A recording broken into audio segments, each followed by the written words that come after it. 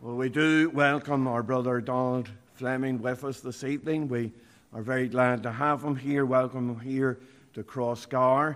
And we are looking forward to hearing our brother as he comes to bring a word of testimony tonight. And we're going to ask our brother to come at this stage and bring that word of testimony.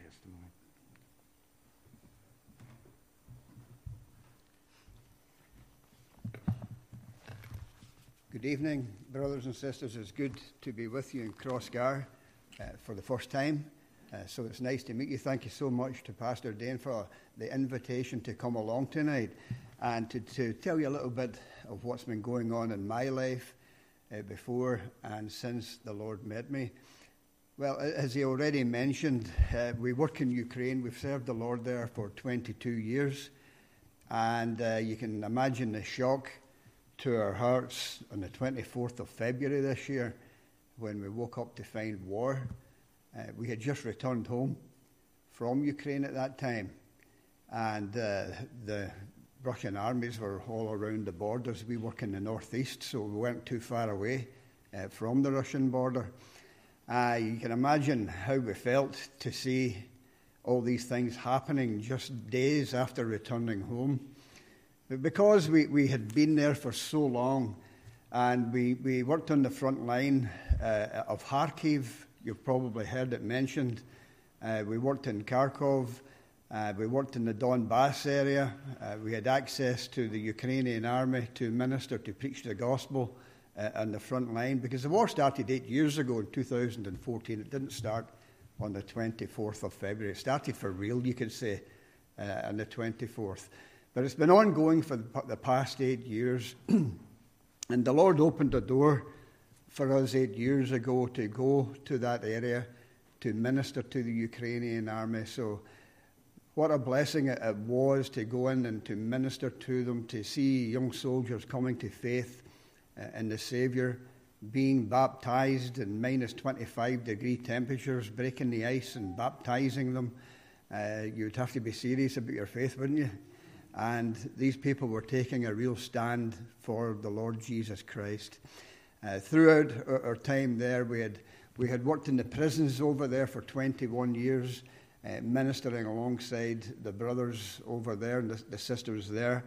And, you know, it was a very fruitful ministry. We also worked with the drug addicts and the alcoholics. We worked with the homeless. We built a care home for the elderly. From the villages are very poor, so we built the care home there to bring the people in and to care for them and love them and look after them and just to win them for the Lord Jesus Christ.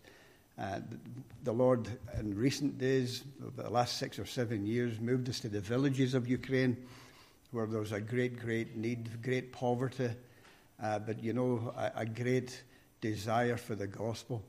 And the ministry of Faith in Action was a very fruitful ministry. We believed in the Word of God, getting the Word of God in everywhere where we worked. And when we left it, the Word of God was left behind. We were no longer there, but when they had a Bible, the Holy Spirit could minister to them. And we had a great ministry in Ukraine, a wonderful, wonderful ministry. And on the 24th of February, my wife and I sat and we sort of thought, you know, there's 24 years of ministry just disappearing before our eyes. And the Lord says, no, he said, I'm just expanding it. And you know something, he wasn't joking. He was serious when he said that to us that morning. And ever since then, it's been non-stop ministry with still working with the frontline churches in Ukraine. We're getting the funds in. Because we know them, we've been there so long, we can get the finances into the people that we can trust, because there's an awful lot of scammers over there, and you have to be so careful where your finances go.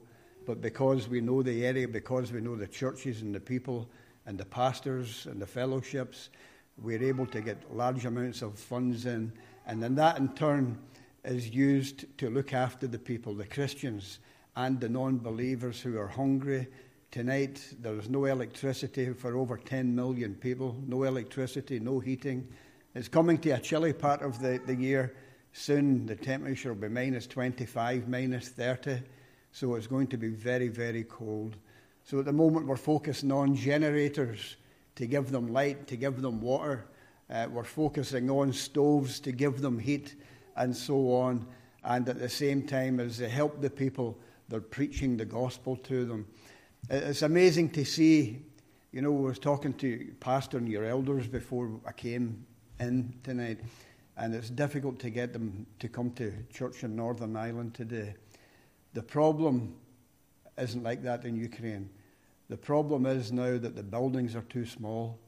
So many unsaved people realize that they need Jesus Christ in their life.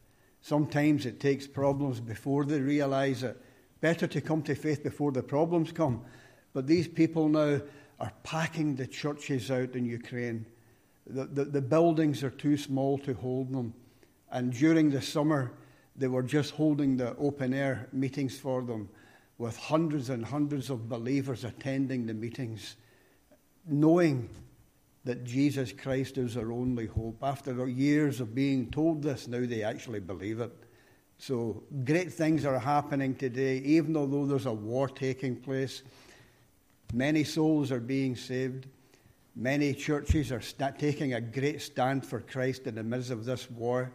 I see the videos, not YouTube videos or anything off the media or the BBC, because the BBC don't want people to see this. But frontline from the believers that we work with, videos of the believers on their knees praying, crying out to the Lord, preaching the gospel in the dark. And you can hear the bombs dropping not too far away. You can hear the machine guns firing. And the believers are still working. They're not giving up. They're still preaching the gospel. They're still reaching people and winning people. I remember just as the war started, Mr. David Park, who you know well, invited me up. I hadn't been going there for a few years, but he invited me to give an update on what was happening. So as I went into the fellowship and gave them a report, a PowerPoint presentation of what was happening, he said, "Is there anything that I can do?" I said, "You shouldn't have said that." I said, "There's a lot that you can do, because we're looking for a church that will stand up for the Lord Jesus Christ and be counted for him. It's okay coming in here and preaching the word and ministering to people, but sometimes we're called upon to take a stand for what we believe." And they took a stand for what they believed. They didn't just teach it, but they took a stand. They believed what they were teaching. And they says, they brought me to the new hall, and they said, "Look, we have a hall here. We can use this to bring them in." I said, "Well, I'll be bringing them in." And today there was 41 believers brought in from the village that was bombed. We built a church there. The church is now in ruins. The new church that we put up has now been hit by a rocket, and there's nothing left of it. But the people were brought in. That's the church, isn't it? The people were brought here. And through the help of Hebron, great things happened. It was hard work for us. It was hard work for the church. But, we managed to get them in.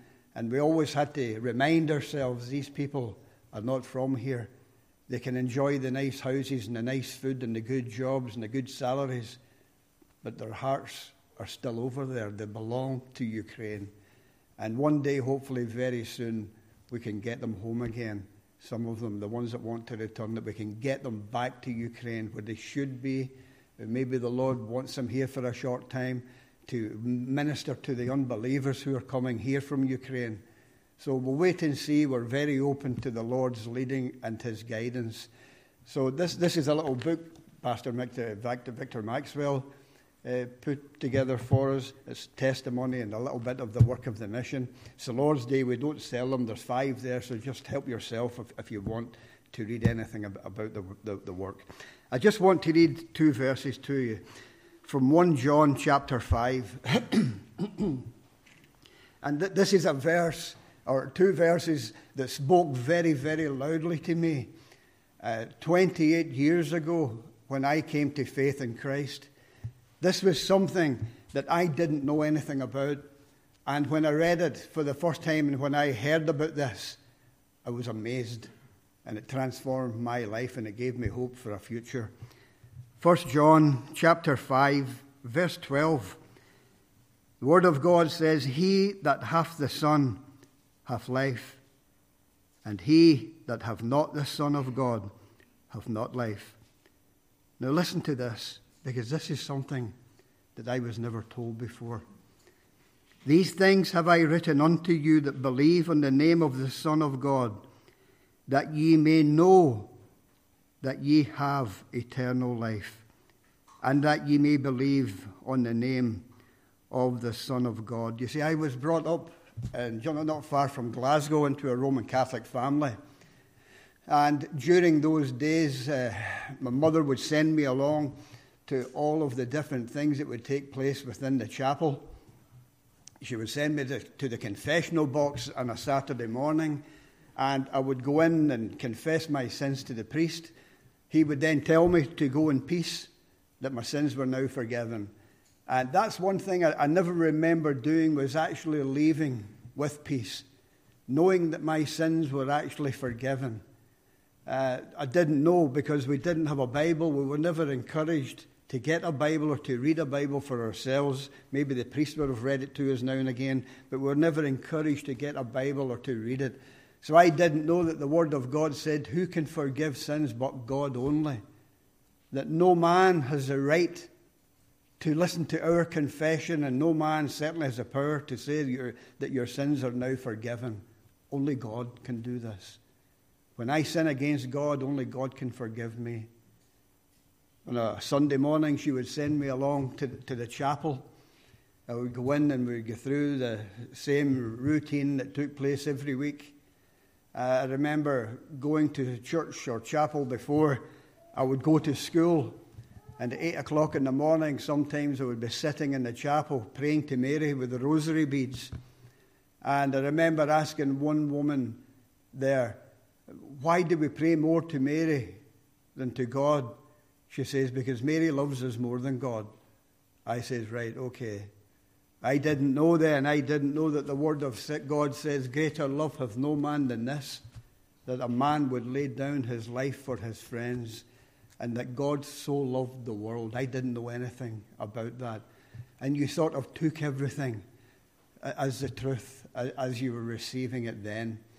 I remember leaving home at 18, there was alcohol problems within my family. And I wanted away. And I left home just before my 18th birthday. I joined the army. And the army started off in Scotland with the army, ended up in Berlin. And part of that work was guarding Rudolf Hess, the deputy Führer of Adolf Hitler. He was in Spandau prison. He was the only prisoner in Spandau prison. And we looked after him for a number of years. And then we were transferred to Northern Ireland. And I left the army here and joined the RUC. And for the next 18 years, I would look after Ulster's Führer, Mr. Paisley himself. So for 18 years, I really got to know the Doc and Eileen and all the family as they were growing up. I was now in the RUC, and for 18 of those 24 years, I would have worked alongside them. He didn't know at that point that there was a Roman Catholic guarding his life, protecting him. And when he found out, he had a right good laugh about it, so he did. And then later on in life, when I got saved and called into the ministry, they became great supporters of the Lord's work in Ukraine, and they still are right through until this day. So in those days, I was very far from God. I joined the police way back, married into a Christian family. I married my wife, who was the daughter of a believer, and his wife. The family were all believers except her. Let's just say it that way. So it was a real shock to this Christian family when our daughter married a drunken Roman Catholic Scotsman. It was a bit of a nightmare because I wasn't quiet in those days, wild just out the army and quite wild. And, it was hard for the family to accept me, and I don't blame them one bit. I wouldn't have accepted me if I had known me. And, I was very far from God in those days, and I was in the police at those times. And the police just gave you more money, and more money gave you more alcohol, gave your wife and family more problems. And then one day, this young man came into the police station, And he just told everybody in the station immediately, I'm a born-again Christian. And I remember everybody laughing at him. And I laughed at him that day. And when the laughing stopped, I thought, what is a born-again Christian? Because as a Roman Catholic, I would have never used phrases such as being born again or saved or anything like that. But he became a very good friend of mine. He lived 2 minutes from me. So we would travel back and forward to work every day. And he would be telling me about his Saviour. He was really different from all the policemen that I had met. Really different. You know, and he would be telling me all about his Saviour. I'd be telling him about, well, the priest told me this and the priest told me that. And he would say, no, he said, but the Bible says this. He said, we must listen to what the Bible says. 2.5 years later, I was still working with him. Now, when he came to us at the beginning, he had applied to move from the RUC to the prison service. And in those days, it only took 3 or 4 months to transfer to the next one. 2.5 years later, he was still there. And I remember working with him this day. He wasn't talking to me. He'd fallen out with me. I think I'd said something to him or whatever I did on him. He wasn't talking to me. And I remember as we sat in the quiet, there were just the two of us. The Holy Spirit reminded me of what he was. He was a born-again Christian. And I said, you called yourself a born-again Christian. What do you mean? What does that actually mean to be a born-again Christian? And he said, are you serious? Do you really want to know? I said, I do. And he stood up and he said, first of all, do you believe that you're a sinner? And I said, yes, I know that I'm a sinner. And friends, I want to ask you the same questions that he asked me. Do you realize that you're a sinner? Because if you don't realize that you're a sinner, you can never be saved. You must realize that you're a sinner and you must come to God confessing those sins. And the Bible says that all have sinned and come short of the glory of God. And I said, yes. I said, I know that I'm a sinner. He says, secondly, do you believe that Jesus Christ, the Son of God, suffered and shed his blood and died for your sins? I said, yes, I do believe that. Friends, I'm asking you that same question. Do you believe that it was the Son of God, Jesus Christ himself, who suffered, who shed his blood, and who died for your sins? Do you believe that? Because if you don't believe that, you can't be saved either. I said, yes, I do believe that. He said, thirdly, do you believe that Jesus Christ, the Son of God, rose from the dead on the third day? I said, I do believe that. But you know, I only believed it with my head. The devil believes that too, doesn't he? But we're not going to find him in heaven. I never believed it with my heart, so much so that the Lord could change me and save me. It was a head knowledge I had. And I said, yes, I do believe he rose from the dead. Friends, do you believe that? Because if you don't believe that he rose from the dead, you still can't be saved. We must come to God believing that we are sinners, knowing and believing that Jesus Christ, the Son of God, suffered, shed his blood, and died for our sin, and that he rose from the dead on the third day. And the Word of God says if we believe that, we can be saved. I said, I believe all of that. I got away from him about 3 hours later. I didn't know what was going on in my life at that day. I was being really torn into under strong conviction that God was speaking to me that day about the sin that was in my life, about the terrible lifestyle that I had. I left him, I got into the police car, went into Belfast. I stepped out of the car in Belfast, and this man appeared in front of me. And he said, son, have you been born again? And I couldn't believe it. I said, yes, I have. And then I said, no, I haven't. He said, you must be born again. And away he went. God kept me under very strong conviction that day. I went home that night, and my friend who had been talking to me gave me a little booklet. It just talked about sin, the Saviour, and salvation. I sat at home. Jacqueline was in hospital at that time. The kids were playing in the garden, and I opened this little booklet, and it talked about sin. And you know something, I knew I was a sinner. We had been told often enough that we were sinners. We had to go to confessions. But here we were being told that there was only one who could forgive our sin. It was only God could forgive our sin.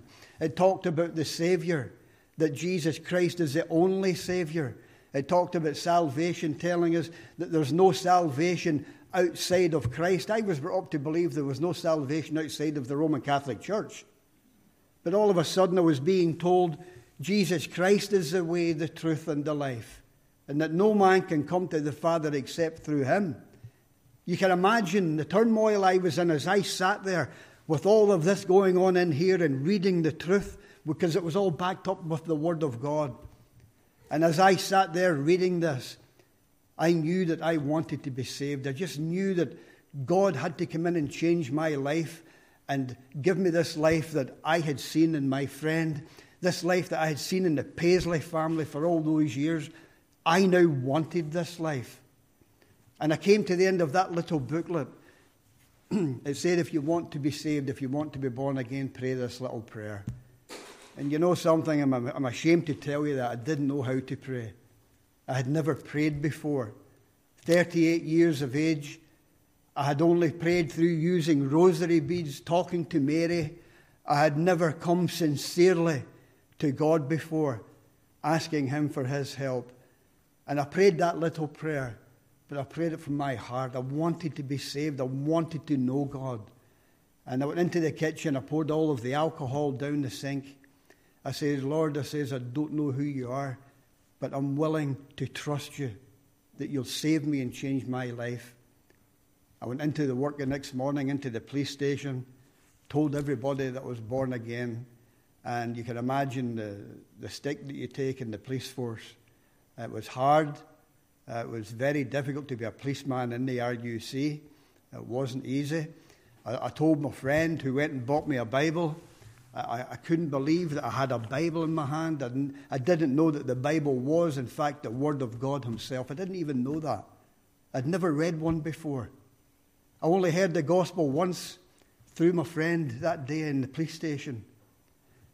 And I opened the Bible, and I have to say that I fell in love with it right away. I read from Genesis to Revelation in 3 weeks, understood nothing. So I went and did it again and again, still understood nothing. I ended up reading it for 17 hours a day for the next 6 years. I couldn't stop reading the Bible. I said, who is this God? Why would he love somebody like me? Somebody that's given him nothing but trouble and sin. A horrible, stinking, sinful life. That's all I had. There was nothing good within me, and I knew that. And everybody else knew that. But now I had the Word of God. I came to the end of that little booklet. I repented. I believed in the Lord Jesus Christ, and he went to work in my life. I was becoming a new creature. You know, 2 Corinthians 5:17, when any man is in Christ Jesus, he's a new creature. All the old things pass away, that everything becomes new. That's what was happening in my life. I was now in Christ. I was no longer in the devil. He was no longer my father. God was my father now. And you know something? The transformation started immediately for me. And I know that it's not always like that for some people. But there had to be a change in me. And I told my wife, Jacqueline, I says, Jacqueline, she says to me, she said, you're acting awful strange. I says, why? She says, you don't drink anymore. She said, it's great, but you don't do this, that, and the other. I said, I'm a Christian now. And she phoned her sister and said, he's acting really strange. He's got a Bible in his hand. He's acting really strange. And she laughed and says, praise the Lord for that. She didn't believe me because I'd told her that many lies over the years. She wasn't going to believe me that easily. And I think she believed me for the first time. Sunday was coming. The first Sunday of being a Christian was coming. And I said, I'm going to buy a suit. She says, why? I said, well, Christians wear nice suits to church. I said, I'm going to go and get myself a suit. And I think she believed me then because she knew a Scotsman wouldn't part with money that easy. So I went and bought myself a suit, and I went along to the only church I knew in Newtonards. And that was because it was a Methodist church. And that was because Jacqueline sent the girls to the Sunday school there. And he was the only minister I knew. And I actually met him in my house one time. And I had drink in me, and I came into the house, and he said, "You're a bad father." He said, "You don't bring your children up to know God." And I threw him out the house. I said, "Don't come back." So this was the only minister I knew. It wasn't a great start to my Christian life, was it? I went along to the church that Sunday morning with my new Bible and my new suit on, and he saw me coming, and the look of horror on his face. He said, "What are you doing here?" I said, "The Lord has saved me." He said, "Praise the Lord."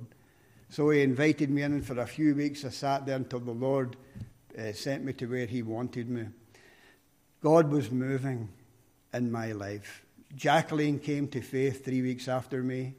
My daughter got saved a few weeks after that. My whole life had changed dramatically. You know something? I had been caught up in a tradition for all those years. Wasn't taking me anywhere. Didn't know where I was going. Didn't know if I was saved. Didn't know if I was lost. Didn't know if I was going to hell. Didn't know if I was going to heaven. Probably thought I was going to limbo, which was on the go at that time, or purgatory. So I knew nothing, totally confused by the whole setup that I came from. And I'm not ridiculing the people who go there, because I love them. And I have many very good Roman Catholic friends and family. But I feel sorry for them because they're caught in this tradition. They're caught in all this lie and all these deceitful doctrines that they tell them about. But you know, the Lord will deal with that. I was now saved. Jacqueline was now saved. The Lord reminded me, you have a mother and a family in Scotland who are still caught up in this system. And I went over. Sadly, it was for my grandmother's funeral. And it was very difficult. I was a new believer. I was only saved a matter of months. And we went over for the funeral. It meant going into the chapel again.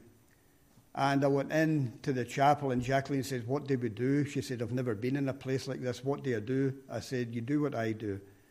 I said, "We're here to pay our last respects to my grandmother." I said, "We'll not be praising Mary, we'll not be kneeling down and praying to her, we'll not be taking part in the service, but we will pay our respects to my grandmother and leave." So at the end of it, my father came to me and he said, "You've brought shame upon the family. Go away and never return here." And I thought, is this the price that you pay for being a Christian? That your mother and father won't even be happy to see the change in your life? That they would rather put you out of the house than let you follow Christ seriously? And I remember leaving there that day so down and disappointed that my family wanted nothing to do with me anymore. But you know something? That was a time when the Lord really drew very, very close to us. And he said, "When your father and mother forsake you, then I will take you up." And you know something? There were precious, precious times. My father said, "When somebody's dying, we'll contact you." So then I got the contact that my mother was dying. She had cancer. My mother was a very good woman. She was a very, extremely devout Roman Catholic lady. Very good woman. And she did her work in the chapel 6 days a week, there all the time, working in the shop or cleaning the chapel. Very devout. She went to all the shrines throughout the world, following Mary, worshipping Mary. And she was so devoted to everything that she was involved in within that system. But now I was getting a call to go and see her, that she was dying. And I remember going into the family home and nobody would speak to me. I went into the bedroom. I had 5 minutes on my own with my mother. They allowed me 5 minutes. And I remember just praying. I was only saved. I didn't know how to pray. But I said, "Father," I says, "please don't let my mother die like this in front of my eyes and go to hell." I says, "Please give her another opportunity to hear the gospel." I says, "Don't let her die like this." And 5 minutes later, she opened her eyes. She was struggling for breath at this point, but she opened her eyes, and I propped her up in the pillow. And she says, "Donald, I've accepted the Lord Jesus Christ as my Savior." My mother, she heard the gospel before they outlawed me to the family. I was able to talk to her again as she lay in bed. She repented. She came to the Saviour that day. And that's why I can stand here tonight totally unashamedly and say, I love Jesus Christ. He's my Saviour. I love him with all my heart and soul and body and mind and strength. I love him with everything that I have. He saved me from a terrible background. He saved me from a sinful life. And he saved my mother upon her deathbed. You know something? As I thought about that, my mind went back to that scene many, many times. And I thought, why? What was it about that moment compared to all the other times that I spoke to her, that other people talked to her? What was so special about that moment in her life and in my life? And this is the only thing that I can come up with. For years, she had followed that tradition. She gave them everything. She worked hard for them. And upon this moment of her illness, when she was passing away into eternity, she must have thought, where are they all now? Where are they when I need them? There's nobody here. Where are they? Where's the priest? Where's the Pope that I have followed and worshipped? Where's Mary that I have visited her shrines throughout this world? Where is she? When I need her most, where is she? She wasn't there. Neither was anybody else. And this is what I came up with that day. I believe that this is where she got to as she slipped away. Where are they all? What do I do now? There's nobody even here to care that I'm dying. But then I believe that the Holy Spirit reminded her, because I told her Jesus is all you need. Just believe in him. I believe that the Holy Spirit reminded her that Jesus Christ was all that she needed as long as she believed in him. And she says, Donald, I've accepted Jesus. I believe that he's my Saviour. He died for me. And what a blessing it was that night to hear my mother coming to faith in the Lord Jesus Christ. She lasted for about another 10 days after that, whereby I had the opportunity for the first time ever to open a Bible in my house, to sit and do a reading with her. I remember the night that she was passing away. My sister said, Mum, do you want me to get the priest? There was a terrible relationship in our house with the priest. He was like a god in our house. He demanded that I get beat, and I got beat through his word. And this is the unhealthy relationship that my family had with a priest, where I would get beaten at his command. She says, do you want me to get the priest? She says, I don't need him anymore. Brothers and sisters, we know why she didn't need him anymore. She now had a great high priest, the Lord Jesus Christ himself. She passed into eternity not too long after that. I never had a relationship with my mother here, but I'll see her again. And that's the hope that I have. And that's the hope that the Bible gives me, God's word. I never got any hope through the tradition or through any Protestant churches or through any missionary organizations, but the word of God gives me this hope. Friends, maybe you're sitting here tonight and you're in this same situation where you've been told that Jesus Christ is all you need in your life to get to heaven. But you're trusting in so many other things, just like my mother was. Maybe you're trusting in a tradition just like that. Maybe it's a Protestant tradition. Maybe it's a Roman Catholic tradition. Maybe you're caught up in the middle of that, like my family was and still are. Maybe you're sitting here tonight and you're caught up in this. And you think, it's okay, the priest said it. If the word of God doesn't say it, don't believe it. That's all I can say to you. If it's not in here, take nothing to do with it. Because I believed it and my family believed it and we were lost. Our lives were coming to an end. But the moment that I did what the Bible said, my life changed, and it changed dramatically, and it changed for the better. Maybe you're sitting here tonight and You're trying to work all of this out like I used to do. You're trying to figure out, if only I do more works in the chapel or in the church, maybe I'll get to heaven that way. Or maybe if I go on a couple of pilgrimages like my mother used to do, that's going to gain me favour with God. My mother had no hope right till the end. After all that she had been through, there was nothing there. But the moment that she believed in Jesus Christ, everything changed. You know something? There was one question. I met the priest after I was saved. And I was in the RUC. It was over here. I met him one day. He was in the police station. And every so often, the priests and the ministers would come in to teach some RE different scenarios.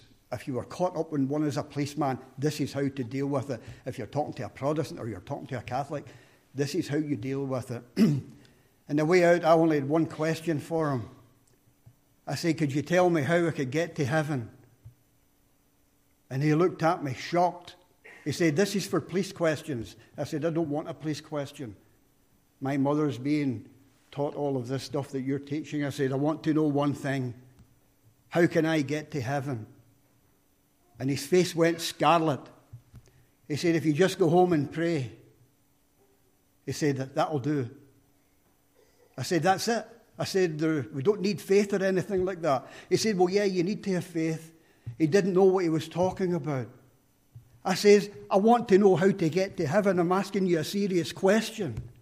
There's nothing more serious than that. How can I get to heaven? He said, you can't. Nobody can know. He said, you'll maybe go to purgatory for this and for that, and they'll cleanse you and so on. Nobody can know that they're going to heaven. Dear friends, this is why I said to you, believe what's in the Word of God, because it's truth. Listen to what the Bible says about that. Yes, the traditions of the world will tell you this, that, and the other, but listen to what God Himself tells you. We read it. Look at verse 12 again. John said, he that hath the Son hath life. It's as simple as that, isn't it? Do you have the Son of God in your life? Has He changed your life? Do you love the Word of God? Do you love going to the prayer meeting? Do you love going to the Bible study? Do you love to serve Him? That's what it means to have the Son of God. Your life will change, and it will change for the better. You'll love the things that you once had no time for. He that hath the Son hath life. If you have the Son of God in your life tonight, your life has changed. If you say that you have the Son of God in your life and your life hasn't changed, I don't believe you. Because the Word of God tells us that when any man is in Christ, he's a new creature. Old things pass away, all things become new. He that hath the Son hath life. Listen to what he goes on to say. And he that hath not the Son of God hath not life. If you're here tonight and you've repented of your sin, and you've turned and walked away from the old life, you've taken up your cross, and you're following hard after Christ, you have the Son of God in your life. If you've never repented of your sin, if you've never told God that you're sorry for your sin, if you're not following after the things that God wants you to follow, then the Word of God is very clear. You don't have the Son of God in your life, and because of that, you're lost. You're lost in your sin. And one day you'll stand before the great white judgment seat of Christ, where you'll be judged for your sin and cast into the lake of fire. You'll spend eternity with the devil and his angels. That's for those who do not have the Son of God in their life. If you have the Son, you have life, eternal life in heaven with the Savior. But if you don't have life, if you don't have the Son of God, you don't have life. You're destined to a lost eternity with the devil and his angels. Now, the priest told me nobody can know that they're going to heaven. Look at verse 13. John said, these things have I written unto you that believe on the name of the Son of God. Why? That ye may know that ye have eternal life. Now can you see the lies that I have been told for years, and millions of other good, innocent, decent people? They're not being told the truth. I wasn't told the truth. You can't know that you're going to heaven. Yes, we can. And here it is here. If we will believe in the name of the Son of God, we may know that we have eternal life abiding in us. Dear friend, you can walk out of this building tonight knowing that you're saved. We don't have to listen to all the old things that we've been told. Listen to what the Word of God is telling us. If we believe in the name of the Son of God, think back to what I said at the start. It's simple. God has made it so easy to be saved. He's made it so easy to get to heaven. If we just acknowledge that we're a sinner, if we'll just believe in our heart it was the Son of God who died on the cross, not somebody else, like the Muslims will try to tell us, but it was Jesus Christ, the Son of God, who died for our sins, and that he rose from the dead. And the Word of God tells us if we believe that, we can be saved. And if we do believe that and get saved, then we can walk out that door tonight knowing there's no limbo for me, there's no purgatory for me, there's no annihilation for me or anything else. There's eternity in heaven with the Lord Jesus Christ for all who will believe on his name. Dear friends, we can walk out that door tonight knowing our sins are forgiven, that we have peace with God, that we've been reconciled to God, and that we're on our way to glory. Would you not take that opportunity? Please listen to somebody who tasted the bad life through the army, through a long time in the police and all that went with it. I know what I'm talking about here when I've experienced both of these lives. There's nothing there for you. It wants to destroy you and your family. That's what that life is going to do for you. If you're sitting here tonight and you're not saved, you know what I'm talking about. The devil will tell you all sorts of lies. Just believe in your tradition. Just follow Mary. Just follow the pastor. That's a good missionary. Follow him. Don't listen to him. Jesus Christ is the way, the truth, and the life. He's the only way. And if we will come to him tonight, believing in him, that it was him who died and rose again, the Word of God says we can be saved tonight. Friends, I'm going to say it just once more. You can walk out that door tonight. You can wake up tomorrow morning and go to work knowing that you're a child of God. Knowing that you're on your way to glory and that no matter what else happens in your life, you're saved. And he'll change your life and he'll change it for the better. May God bless you if you're not saved. May God take you tonight and help you to trust in Christ. He's longing to change your life. He's longing to give you this new life. But you can only have it when you have the Son. May God help you. May God bless you. Thank you so much for your attention. Please continue to pray for Ukraine tonight. Speak to us at the door. Speak to the pastor at the door. But friends, please, don't walk out there again unsaved. That place is going to destroy you and your family. Come to Christ tonight. Let God change you and your family. And who knows what he can do with you. May God bless you. Thank you.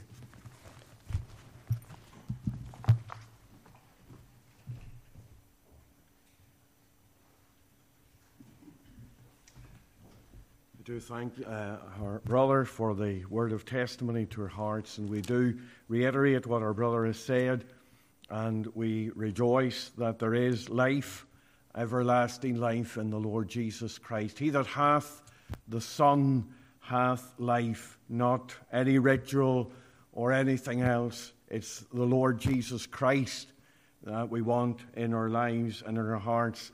If you don't have the Son, you don't have life. And that's what the Word of God plainly states. So we'd love to point you to the Savior tonight. We'd love to show you from the Word of God how you can know that you're on your way to heaven. Don't go away without the Savior tonight. Trust Him as your Savior. Let's just bow in a word of prayer. We'll have a hymn, but let's just ask the Lord to bless the testimony that we've just heard. Our loving God and our gracious Father in heaven, we thank Thee for the word that we have already heard tonight. We thank Thee for the scriptures that our brother has brought to our mind. He that hath the Son hath life. He that hath not the Son hath not life. And we recognize that there is that division that is taking place between men and women. We recognize that there is the road that leads to life, and there is the broad way that leads to destruction. And our Father, we pray that each one of us might know that we have eternal life, that we might know the Son of God, and that we might know His salvation in our hearts. O God, we thank Thee for saving Thy servant. We thank Thee for bringing him to that realization of his sins forgiven. We thank Thee for the transformation that takes place when a sinner comes to Christ. And our Father, we pray that Thou wouldst work in every heart and bless Thy word to every soul, for it's in Jesus' precious name that we'd ask these things. Amen. We're going to sing a hymn before we come. There is a cup of tea, so don't be going away tonight without the cup of tea, but wait behind. Speak to us, as our brother has said, when you're going for the meeting, or wait behind and have a wee word. But we'd love to answer your questions, if you have questions, or just to help you know what it is to be saved by the grace of God. But don't go away without the Savior tonight. Hymn 260, O soul, are you weary and troubled? No light in the darkness you see. There's light for a look at the Savior, and life more abundant and free. The hymn 260, and we'll sing the first and the last verses of the hymn, and we'll stand as we sing.